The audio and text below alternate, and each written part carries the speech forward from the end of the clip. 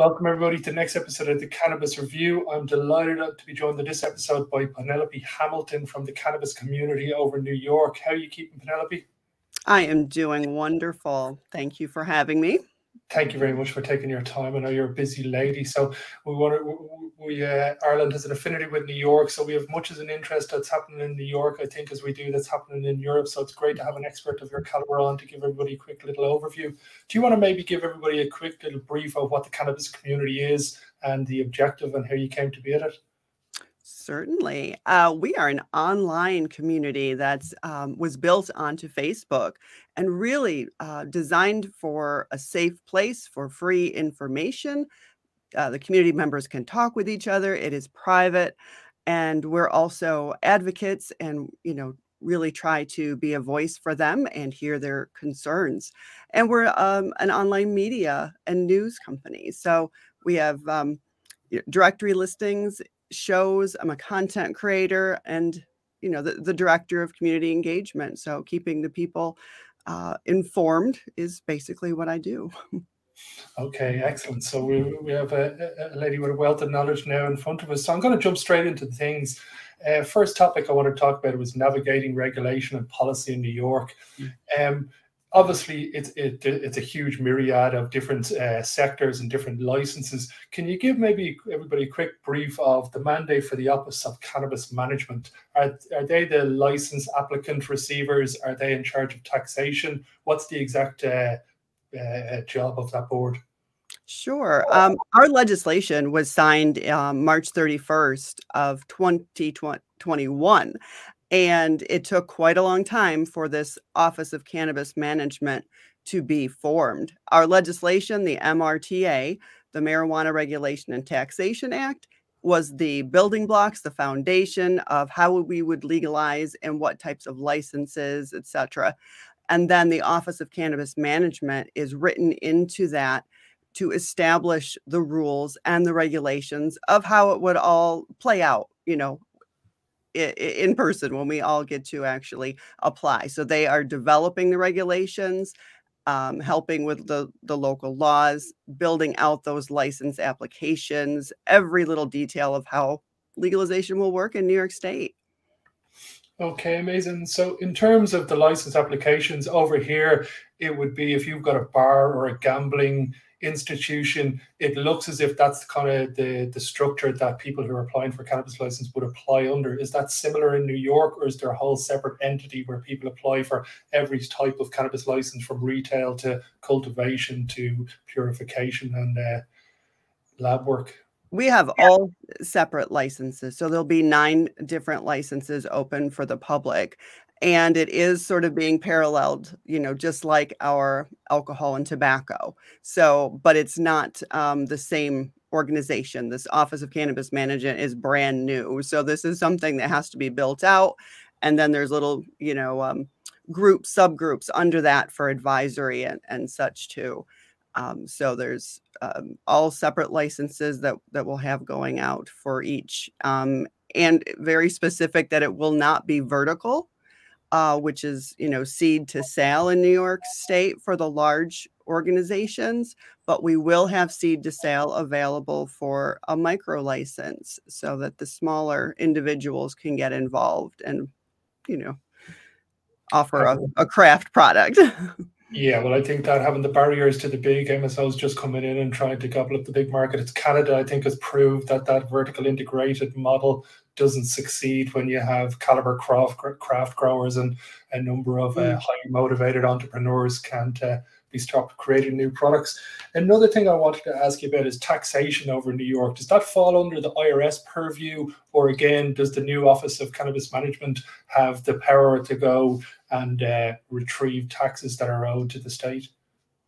So, I mean, the tax base was written into the legislation, that MRTA, and it's being collected at different areas. Some is at different steps. It's not all at the retail throughout the process of it being grown, processed. So there's different taxes that's applied, and then it's collected and sent into the state And then the counties will actually, collect and send into their states as well. And to be honest, that is as far as my knowledge on the taxation, Yeah. piece would be.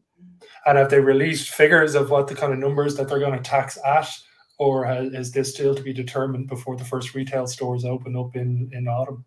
Yes, we do have it exact, and we do know what percent will go to counties and any town that opted out of specific retail or consumption site lounges, they will not be getting their piece of the tax revenue either. So, That's an interesting stipulation. I think you might have a couple of votes down the line to bring that law back in when they see the revenue that's gone into the legalized territories. possibly, yes, and they do have that option. They can easily opt back in.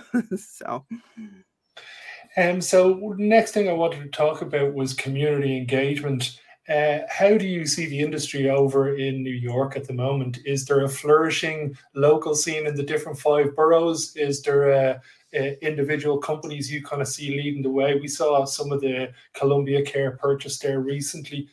What's your overview of the community in New York at the moment? yeah, I mean, I think a lot of scratching our heads just watching too, because like you just said, the Columbia being, purchased. So a lot of changing hands, what's happening with Etain. So a lot of questions out there, who's going to dominate? And that's a lot of, and a lot of negative talk too. A lot of them don't want those registered organizations or those multi-state to be monopolizing. But I think we're going to have some good competition in New York, especially because we have those smaller licenses. And we're seeing a lot of action across the entire state from east to west with the legacy market right now too. They're calling it a gray area. So a lot of people are setting up shop and they're really not quote unquote legal. So And are you excited now? Have they given an exact date for the first retail stores to open up in New York? Because I'm sure there's a number of European travelers who are frequent visitors to New York who this is going to be the icing on the cake to a trip to New York now for the future. oh, I'd love to be able to tell you a date, but no, we do not have an exact date. We are just still trying to form the actual regulations on how to set these license applications up. So we have a few things that are going faster. Social equity was written into our MRTA as the main objective here in New York State. So we're trying to take our time and see if we can get those social equity. The 50% are supposed to go to a social equity applicant of our licenses throughout the state. So it's taking a little bit of extra time trying to get some things, to go in the right direction. Yeah, well, I think that social equity piece is a great nuance for investors who might have been getting into the industry. There's certain individuals now who will have access to capital that may not have had access to capital purely on the distinct that True. they've got access to a license ahead of standardized companies, which I think is a good thing across the board. Yeah, just trying to lower some barriers. So New York's trying to get very creative, even as far as helping to fund grants, teaching, really to be there and guide them. Don't want people to fail. Yeah, a good educational program now I think is essential for getting everybody up to speed on all the different do's and don'ts for the industry.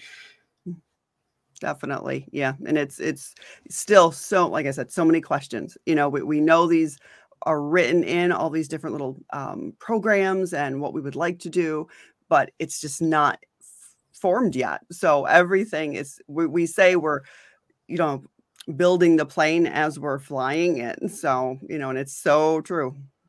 And do you see, in your opinion, do you see a certain specific market in New York?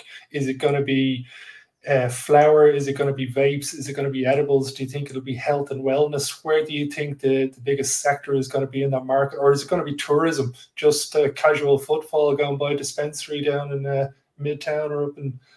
Yeah, that's a great question.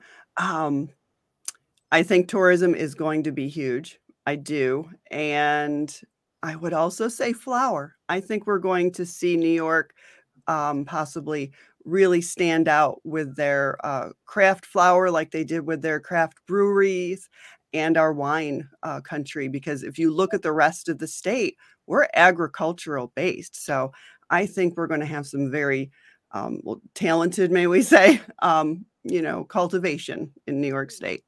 Yeah, having lived there for a number of years, I definitely know for a fact that there's going to be a number of different genetics, I think, that come out of New York that are going to become popular global strains, and it'll emanate from some little basement in Brooklyn or the Bronx or something like that. It won't emanate from some lab in Manhattan. Oh yeah, we're counting on that.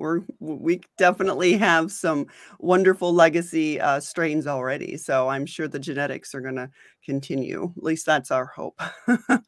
And have you guys seen a CBD market over there? Is the ability to buy CBD flower legal over there, or is it just going from illegality straight away into all consumption of everything? It is.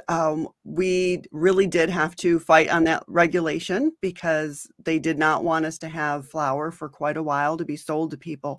So the compromise was no pre-rolls for the hemp products for CBD flour, but you can sell the actual flour. So Okay, very interesting.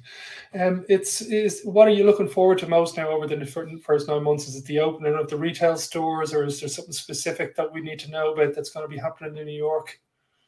um, I, you know, this isn't to do with licensing, but I think I'm most excited about seeing our people be able to grow and cultivate their own cannabis. Because with our legislation, all adults 21 years and older are going to be able to grow their own cannabis plants at home. So Okay, I think I got to be honest, that's my most exciting, wait. yeah, that's incredible. You've got the potential for millions of young botanists to be able to have their own plant. And is that a limit? Is there a specific amount of plants that each individual person is allowed to grow? Is there any rules set around that, or is it just limited to a certain amount of plants and you can do everything else yourself? It is limited, and again, they're still working on a lot of the regulations. So, and that is not going to be allowed until after the first retail sales begin. So, it's going to be a little while. Medical patients will be able to grow first, and we're only looking at 3 immature and 3 mature plants per adult right now, and 12 maximum per home, per household. But a lot of people aren't going to be able to grow or won't want to. We don't feel it'll be a competition. We're just trying to help, stop those sales that have been going on and have more access so that people who maybe can't afford their medicine can now be able to grow their own. So.